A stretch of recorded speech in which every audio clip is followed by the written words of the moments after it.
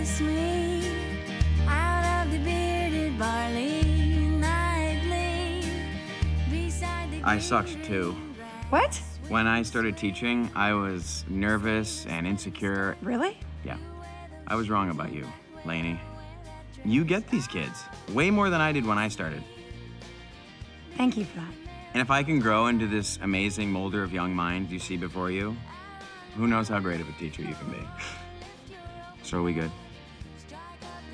Yeah.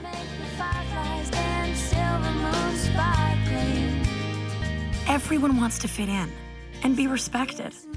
But that day, I realized you can't be your best unless you have confidence in yourself and trust your instincts. And that is how I finally figured out exactly the kind of teacher I would be.